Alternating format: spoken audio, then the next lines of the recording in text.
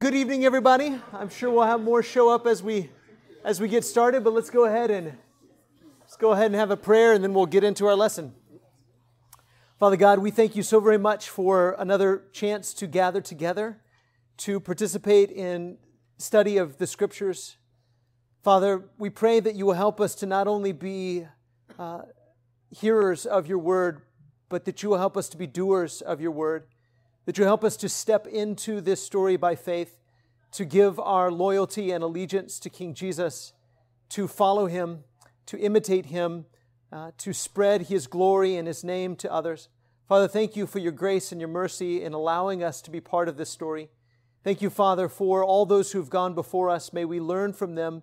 May we imitate their faith. May we avoid their mistakes and their sins. And may you be glorified in all we say and do today and every day. It's in the name of Jesus that we pray. Amen.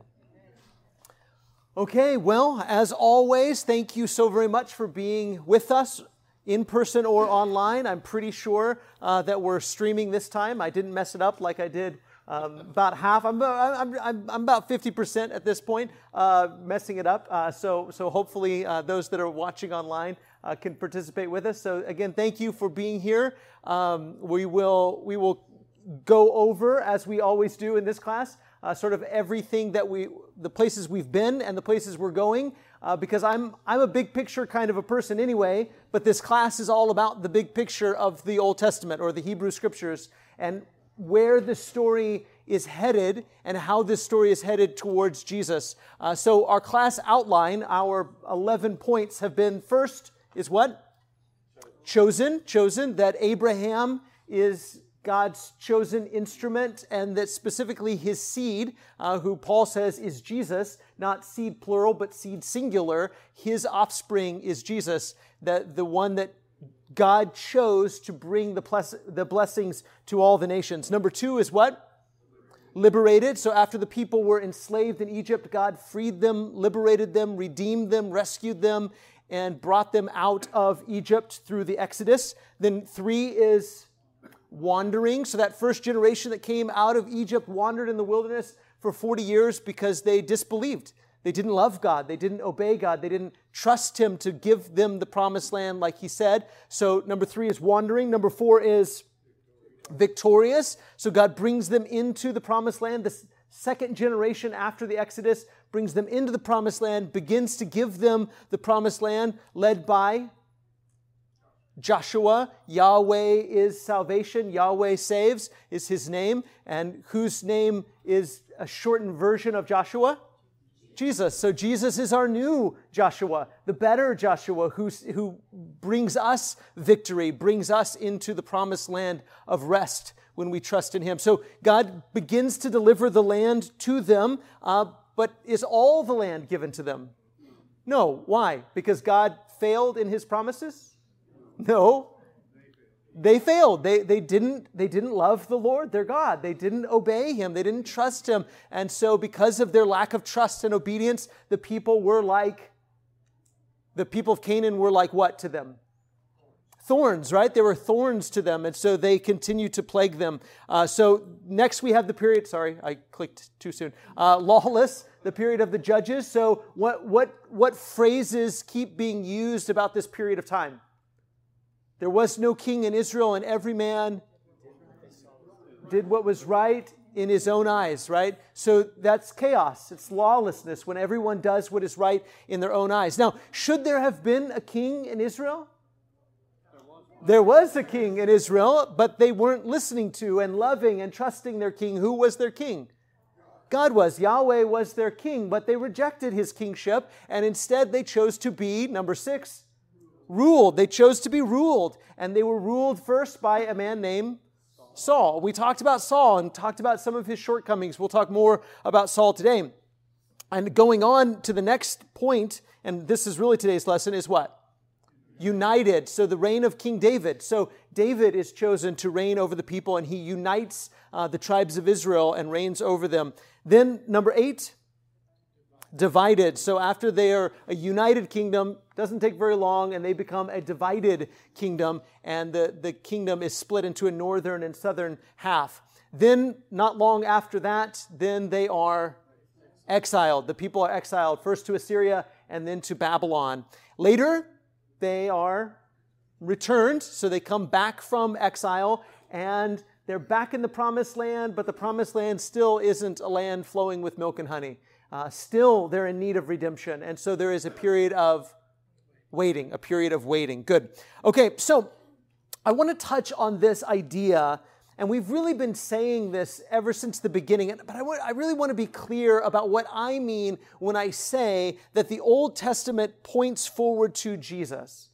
So what do we mean when we say the Old Testament points to Jesus, or in what way does the Old Testament point forward to Jesus? There's been all kinds of different ways that people have tried to use the Old Testament to sort of tie into the New Testament. Some people have just kind of solved it by saying, well, that must be a different God, or we don't believe in that God, or our God is different, the God of the New Testament is different. But that's really not only misunderstanding the Old Testament, it's misunderstanding Jesus, because Jesus is the God of the Old Testament. Others have tried to pair them together or sort of reconcile them by sort of saying that the Old Testament stories are allegories. And they kind of interpret them as allegories or as metaphors. Some people try I'm not totally against this idea of type and antitype, but there's a lot of talk about like types and antitypes. Even this sort of dichotomy between the physical and the spiritual. I heard that a lot growing up, that the Old Testament is physical, the New Testament is spiritual. I don't think any of those are a proper lens through which to understand what we mean when we say that the Old Testament is pointing forward to Jesus. Nor do I think that most of the authors, some probably did have this sort of idea in their head, but I don't think that the authors were conscious of the fact that they were specifically pointing forward to one specific Messiah figure.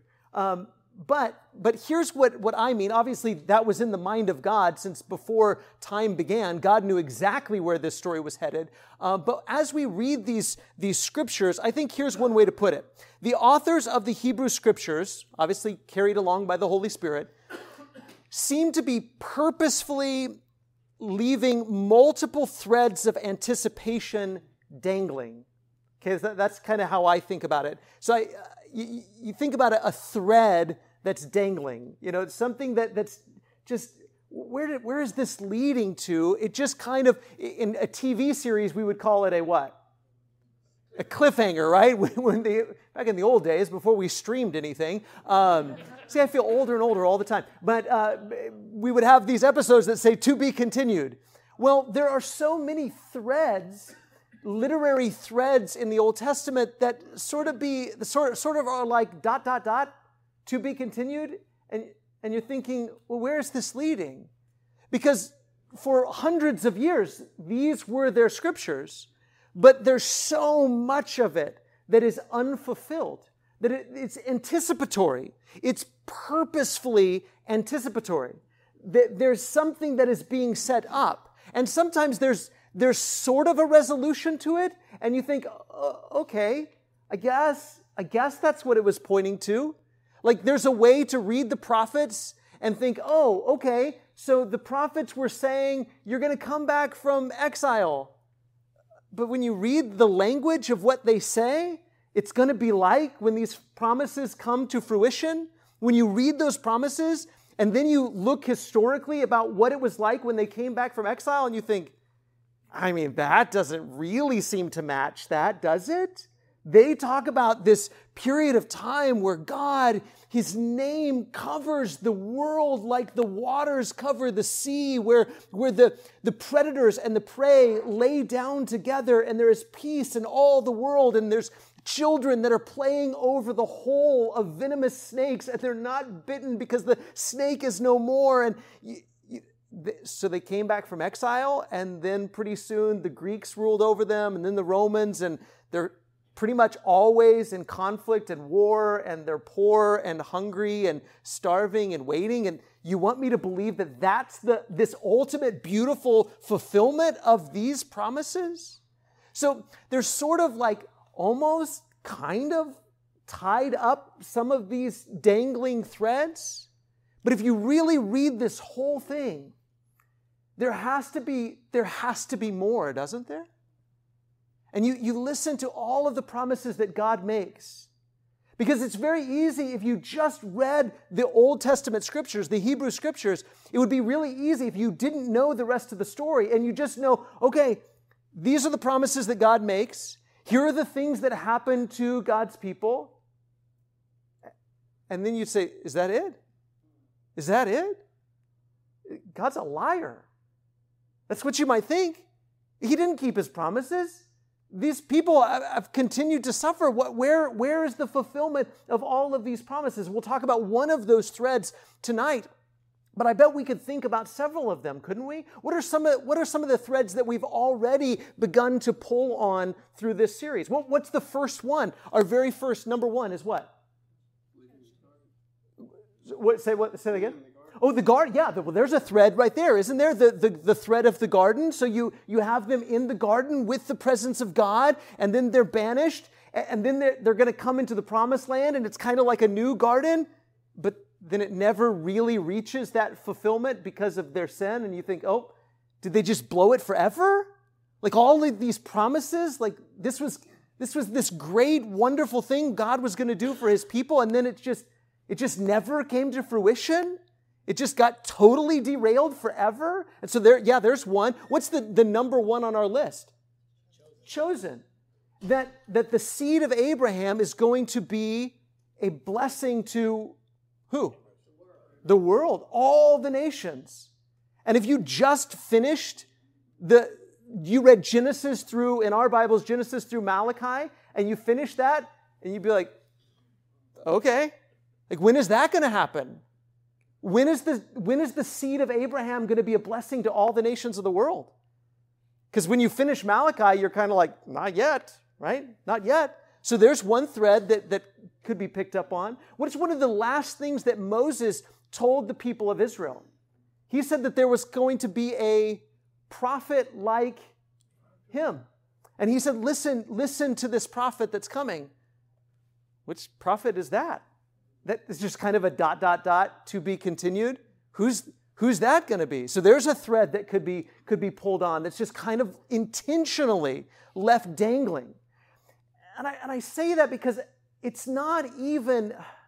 We put a lot of emphasis, and I think rightfully so, we put a lot of emphasis on the fact that these authors were carried along by the Holy Spirit. That this story, this word, this message, these scriptures have the breath of God in them. And we believe that. I believe that. But you don't even have to believe that to appreciate the fact that these authors, even if you just think they were really smart guys that lived thousands of years ago, you don't even have to believe that they were inspired by the Holy Spirit to think, what are they getting at here? Why do they just keep leaving all of these threads dangling? Why do they keep leaving the people asking, well, what's that all about? Who's going to fulfill that? Who's going to fulfill that? Because if they were just making up this story, if they were just making up a story about a God and a particular people, they would have everything tied off in a nice little bow, wouldn't they? That's how we do stories, isn't it? We have a promise, and then we have some sort of a conclusion. We wrap it all up. But this whole story ends with ... to be continued.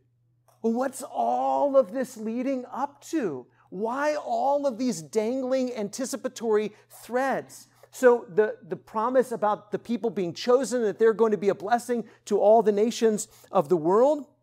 The book of Judges, it leaves us saying there was no king in Israel. So the author of Judges wants you to anticipate what?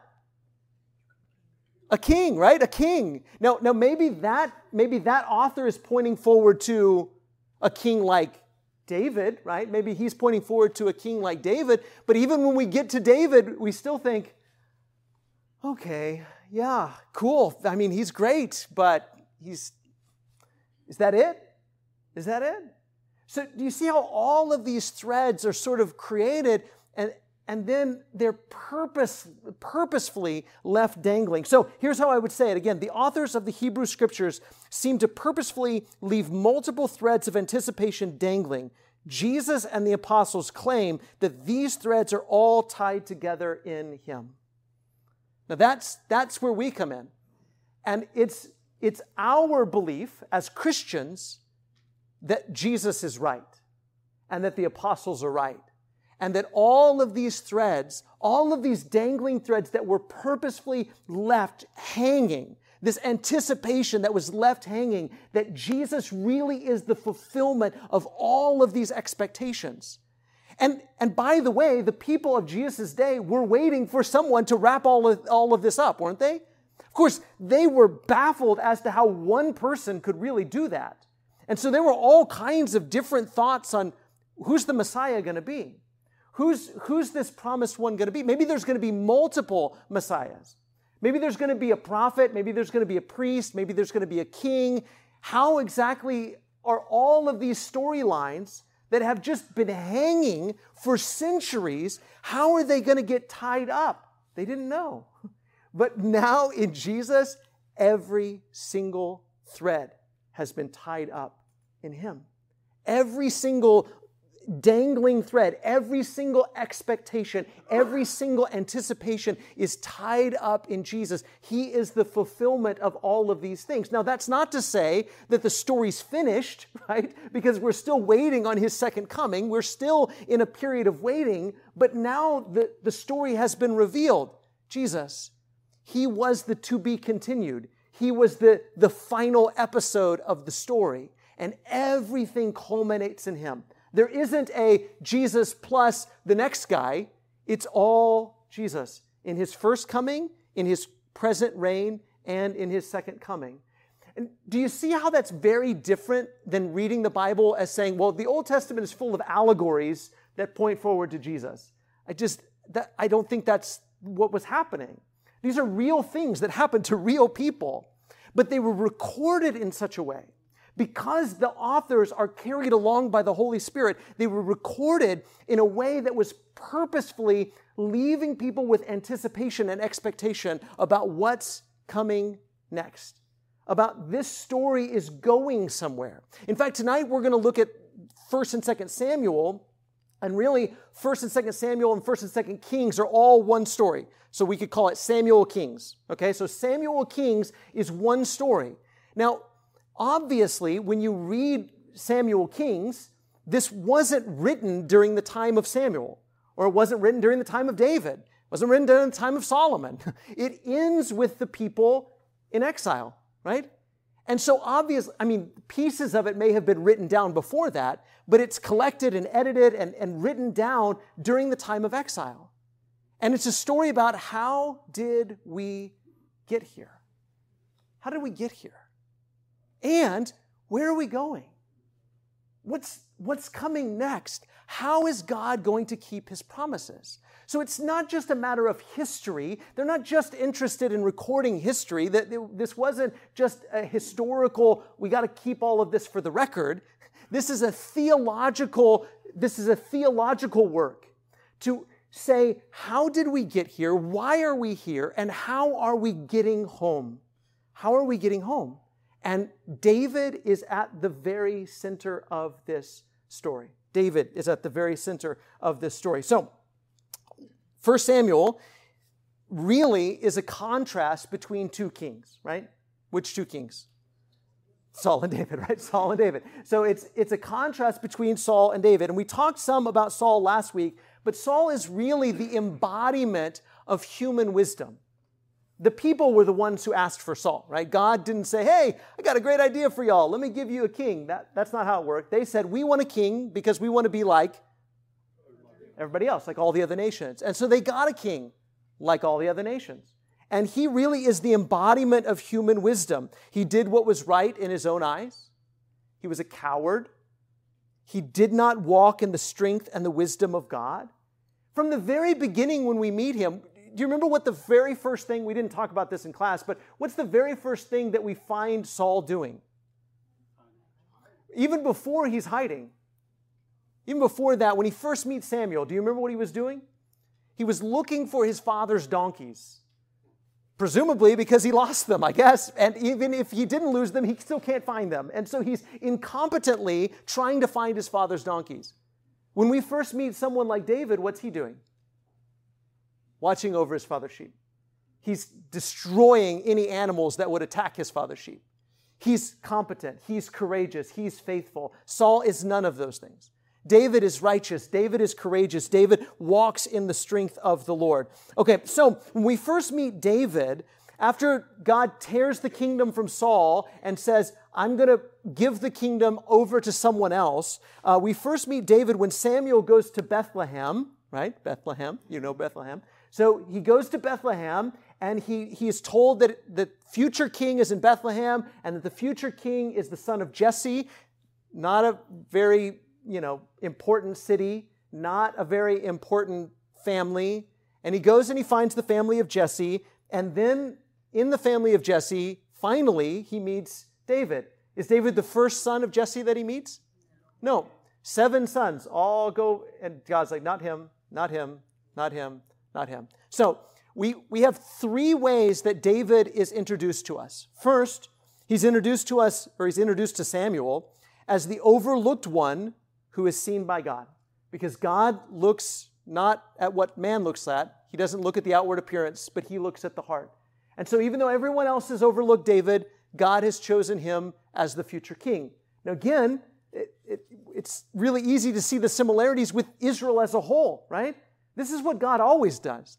God takes the overlooked one, the humble one, and exalts him, lifts him up. So he takes the humble and lifts him up. So he introduces him to Samuel as the overlooked one who is seen by God. And then he introduces him to Saul as the one whose songs can drive away evil spirits. So as soon as the Spirit of God is taken away from Saul and given to David, then this evil spirit comes over Saul, and he's trying to figure out how to get rid of that evil spirit. And David is brought in to play music and take away the evil spirit. And then after that is chapter 17. That's the story everybody knows, right? David and Goliath. And then he's introduced to all Israel as the one who is strengthened by the Lord to prevail against his enemies, right? So again, even in the story of David and Goliath, we see the contrast right there, don't we? We see, again, even in this story, with the evil spirit, David has the Spirit of God, and Saul is filled with a painful evil spirit. And then in the next story, Saul is supposed to be the one to go out and fight their battles and doesn't. He's hiding in his tent. He gives his armor to someone else, maybe to say, hopefully when you go out there in my clothes, people will think that you're me, I mean, he's sending someone else out to fight in his place, and David goes out, and in the strength of the Lord, he prevails against his enemies. But David says, that's nothing new for me. I've done that against lions. I've done that against bears. I've done that against wolves. I've done that against my enemies because I trust in the power and the strength of the Lord. So David is portrayed throughout all of these introductions as faithful and competent and courageous and righteous. And Saul is portrayed as the opposite of those things. Now, even after David is anointed as king, and he knows you're the next king of Israel, and the Spirit of God has been taken away from Saul, does David rush in and take over the kingdom? No. What does he do? What's our last point 11 on our outline? He waits. He waits. He patiently waits for the kingdom to come to him. He patiently waits. Even so much that several times he's given the opportunity and people encourage him to kill Saul, and he doesn't do it. He will not raise his hand against the Lord's anointed. And so we sort of have this overlap period where, yes, the kingdom has been given to David, but also Saul is still reigning as the Lord's anointed. And so you sort of have this overlap and this patient waiting. Again, that patient waiting for the kingdom is a theme that is tied off in Jesus, isn't it? And so this patient waiting for God's anointed one to take and to rule over the kingdom. Finally, Saul is killed, and eventually, after a period of some civil war, David unites Israel and reigns over them. Now, one of the first things that David wants to do is build God, what? A temple. He wants to build God a house. That's nice, isn't it? I mean, he's like, wow, I'm living in a nice house, and God's living in a tent. That's not fair. I want to build God a house. And so David says he wants to build God a house. Nathan initially says, okay, that'd be great. Go ahead, build the house. And then God says, no, hold on. So here's some of the things that God says to David. He says, 2 Samuel chapter 7, now therefore, thus you shall say to my servant David, thus says the Lord of hosts, I took you from the pasture, from following the sheep, that you should be prince over my people Israel. And I have been with you wherever you went and have cut off all your enemies from before you. And I will make for you a great name, like the name of the great ones of the earth. And I will appoint a place for my people Israel, and I will plant them, so that they may dwell in their own place and be disturbed no more.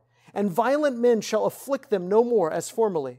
From the time that I appointed judges over my people Israel, and I will give you rest from all your enemies. Moreover, the Lord declares to you that the Lord will make you a house. Oh, that's good, isn't it?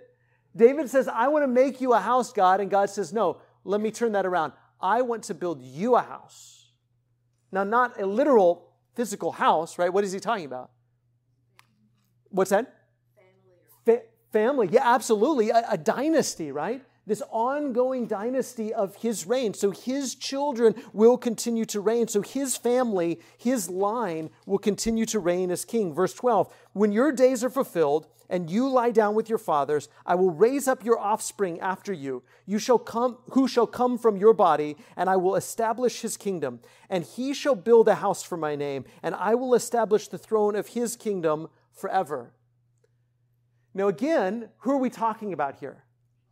Solomon, right? Solomon's the obvious fulfillment of this promise, right?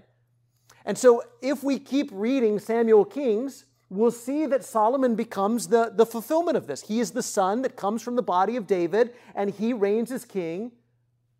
But forever? And like in what way? And all of these promises we'll keep reading. Again, Yes, Solomon. This isn't a metaphor. It's not an allegory. It's not a spiritual versus physical.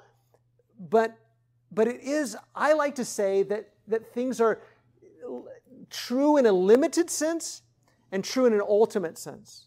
And so some of the things that are true of David in a limited sense are true of Jesus in an ultimate sense. True of Solomon in a limited sense are true of Jesus in an ultimate sense. Look at verse 14. I will be to him a father, and he shall be to me a son. When he commits iniquity, I will discipline him with the rod of men, with the stripes of the sons of men. But my steadfast love will not depart from him, as I took it from Saul, whom I put away from before you, and your house and your kingdom shall be made sure forever before me. Your throne shall be established forever. So here, he's not just talking about Solomon. Yes, it's Solomon, but he's also talking about all of David's sons, right? Because he says, if your son steps out of line and doesn't do what he's supposed to, I'll discipline him. But what will I not do? What does God say he will not do? Depart. He won't take the kingdom away from his son. Right? Son being all of his descendant sons that will reign on the throne. Again, we know and we believe that this story culminates in Jesus. That he's the ultimate fulfillment of this. But in the meantime, between David and Jesus, there's going to be lots of sons of David that reign on the throne. And sometimes they're not going to do what they're supposed to do. But God says, no matter what happens between now and forever, your son will always reign on the throne. Your son will be king forever, right? So again, yes, Solomon in a sense, but also this perpetuation of the sonship of David. Beyond that even, God says about David and about David's son that what sort of a relationship is he going to have with the sons of David? Like a father and a son, right? And this is a pretty common thing in the ancient world, that the god would have as the king their son. This is my son. And so God says, Yahweh says, your son will be like a son to me. Now again, this story ultimate culminating in Jesus, because Jesus is the ultimate Son of God. So you could say, in a sense, David is the Son of God. You could say, in a sense, Solomon is the Son of God. You could even say, in a sense, Rehoboam, I don't want to say that, but you could say that all of these sons are sons of God, but in the ultimate sense, God has one unique, ultimate Son. That's what all of these expectations were leading.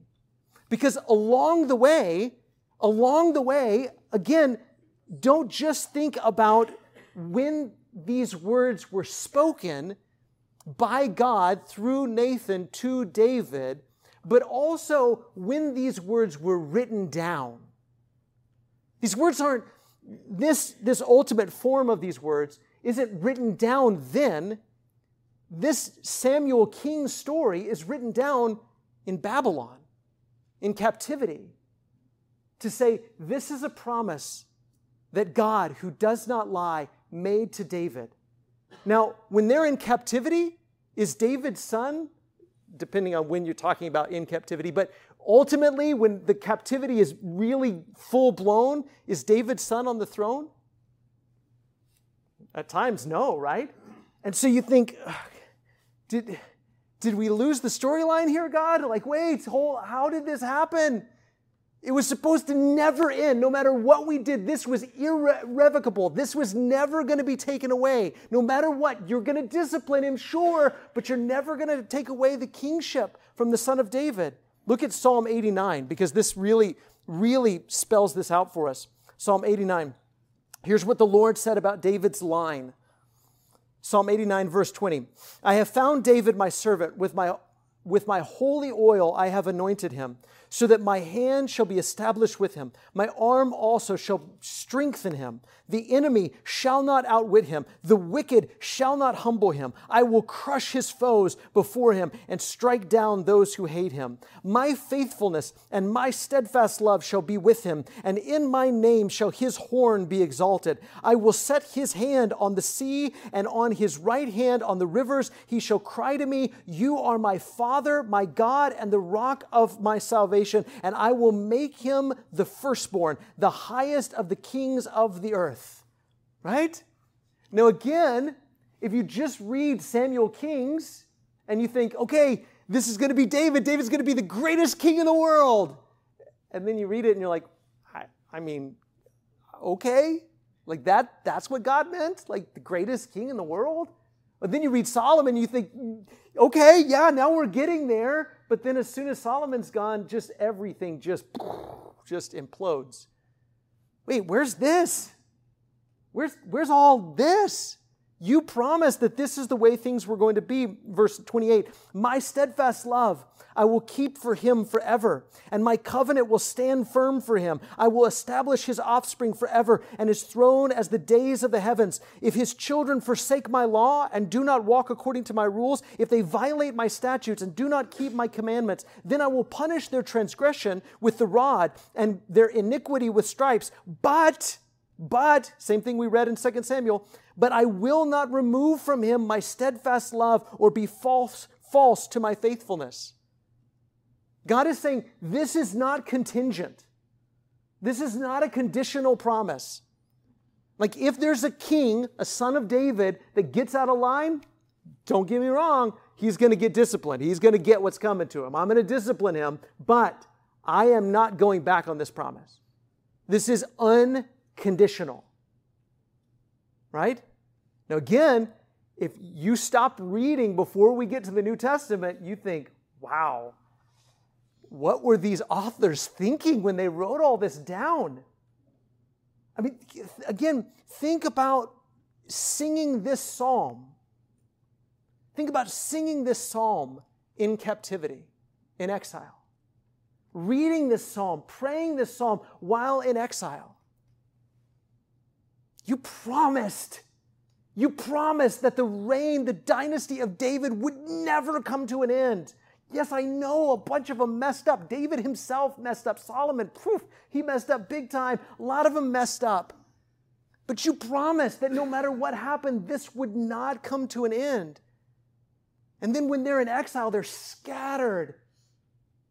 and Jerusalem is in ruins. It's shattered to pieces. And you think, God, these were your promises? He says in verse 34, this is God, I will not violate my covenant or alter the word that went forth from my lips. Once for all, I have sworn by my holiness, I will not lie to David. His offspring shall endure forever, his throne as long as the sun before me. Like the moon, it shall be established forever, a faithful witness in the skies. That's a big promise, isn't it? And God promises forever. Regardless of what the next generation or the next generation or the next generation does, your kingdom will be forever. But then that's the promise. And then the psalm continues in verse 38. It says, okay, but here's how things are looking right now. So whenever this psalm was written, the psalmist says, but now you've cast off and rejected. You are full of wrath against your anointed. You have renounced the covenant with your servant. You have defiled his crown in the dust. The psalmist says, okay, here's what you promised, but now you're really, really mad at David's family, and you have thrown his crown in the dirt, and you don't seem to be letting up. You don't seem to be getting back to the storyline because we're waiting for you to keep your promises. Verse 40. You have breached all his walls. You have laid his strongholds in ruins. All who pass by plunder him. He has become the scorn of his neighbors. You have exalted the right hand of his foes. You have made all his enemies rejoice. These words, by the way, could have been said during the reign of David, right? Because there was a time where David was run out of town. But then these words could continue to be said nearly every generation afterwards. God, you promised that the sons of David would not be able to be overthrown by anybody, that their enemies would fall before them. You promised that you would strengthen them and empower them. You promised you'd be with them. But now everybody and their dog is picking over, they're looting his stuff because he's nothing. His family is nothing. His dynasty is nothing. Verse 43, you have also turned back the edge of his sword, and you have not made him stand in battle. You have made his splendor to cease and cast his throne to the ground. You have cut short the days of his youth. You have covered him with shame. How long, O Lord, will you hide yourself forever? How long will your wrath burn like fire? Remember how short my time is. For what vanity you have created all the children of man. What man can live and never see death? Interesting question. Who can deliver his soul from the power of Sheol? Lord, where is your steadfast love of old, which by your faithfulness you swore to David? Remember, O Lord, how your servants are mocked, and how I bear in my heart the insults of the many nations, with which your enemies mock, O Lord, and which they mock the footsteps of your anointed. Blessed be the Lord forever. Amen and amen. That's our Bible. And that's amazing, isn't it? That God inspired words like this to say, I promised, and I know it doesn't look like it's coming true right now. I know it looks like I'm going to be mad forever. I know it looks like I'm never going to pick back up this story that seems to have stopped. I mean, it's like the cliffhanger in the show, and you think, okay, you ever coming back for season 2? Like, we got to have this wrapped up, that we're just hanging here. You promised that this was going to be reconciled. You promised that this anticipation was going to pay off. You promised that the children of David, the sons of David, would never stop reigning. Where is the fulfillment of your promises? And again, if you don't have the story of Jesus, then it's still ... to be continued. We believe that all of these, and it makes perfect sense, doesn't it? All of these promises are fulfilled in Jesus. It's exactly what was said. Amos chapter 9, verses 11 and 12. Amos says that God will raise up the booth of David that has fallen and repair its breaches. God is going to fix David's house. But all throughout the scriptures, Even David himself anticipated one who is greater than him was going to come. Listen to Psalm 110. David writes, "The Lord, Yahweh, says to my Lord, my master, sit at my right hand." So Yahweh is saying to my king, to my Lord, "Sit at my right hand until I make your enemies your footstool." The Lord sends forth from Zion your mighty scepter. Rule in the midst of your enemies. Your people will offer themselves freely on the day of your power in holy garments. From the womb of the morning, the dew of your youth will be yours. The New Living Translation says, your strength will be renewed each day like the morning dew. David says, Yahweh is saying this to my king. Now, Jesus comes along and he says, that's interesting, isn't it? Whose son is the Messiah? And everybody says, David's son. And Jesus says, then why does David, who's the father of the Messiah, call the Messiah his what? His master, his Lord, his king, right? Why does he call it? Because fathers would never call their son their Lord unless their son was also their God, was greater than them. David, because he's carried along by the Holy Spirit, he even anticipates someone greater than him being the fulfillment of all of these promises that the Lord has made to him. We're running out of time. Let me skip down to Psalm 2. So Psalm 2, again, just think about not just when these words were first said or even first written, but think about all the people that sang these songs and prayed these prayers and read these words, and the anticipation and the expectation that all of these words are pregnant with anticipation. Psalm 2, why do the nations rage and the peoples plot in vain? The whole world. The kings of the earth set themselves, and the rulers take counsel together against the Lord and against his Messiah, his anointed, saying, let us burst their bonds apart and cast away their cords from us. In other words, why do all the kings of the world think that they don't have to live under the reign of the Jewish Messiah? I mean, those are incredibly bold words, right? Can you imagine Greek kings or Roman kings or Babylonian or Persian kings reading these words? I mean, it would just be laughable, wouldn't it? To think that this poor, pitiful Jewish people, they actually think that their king is going to reign over the whole world? When has this ever been true? The only time this has ever been true is right now. Jesus, the King of the Jews, reigning over the whole world. And the Psalm says, hundreds and hundreds of years before Jesus, that there's going to be the Lord's anointed, and the nations of the world think they don't have to live under his reign, but they're doing this. They're rebelling in vain. Verse 4, he who sits in the heavens laughs. The Lord holds them in derision.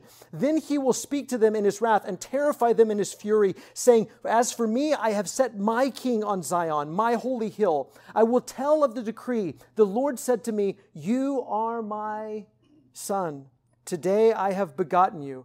Ask of me, and I will make the nations your heritage, the nations your heritage, and the ends of the earth your possession. You shall break them with a rod of iron and dash them in pieces like a potter's vessel. Now therefore, O kings, be wise, be warned, O rulers of the earth. Serve the Lord with fear and rejoice with trembling.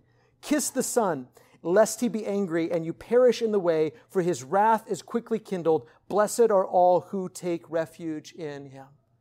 There is coming a king who will reign over the whole world.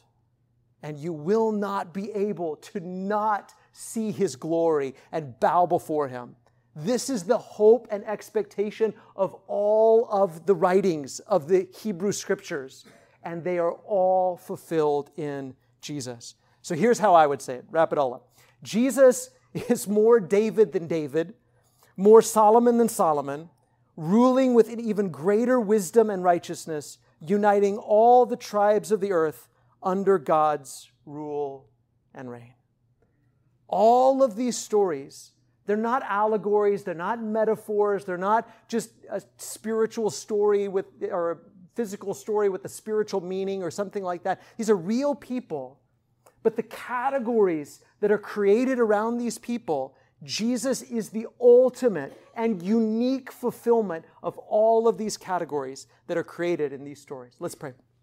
Father God, we thank you for your Son Jesus, for his rule and reign, for him uniting all the peoples, of the earth under his rule and reign, bringing us under your rule and reign. Father, thank you for your kingdom. Father, we long for your name to be hallowed, for your kingdom to fully come, and for your will to be done on earth just as it is in heaven. Father, we thank you for Jesus and for all the fulfillment to all of your promises that are coming true in him. We pray that he comes quickly. It's in his name we pray. Amen.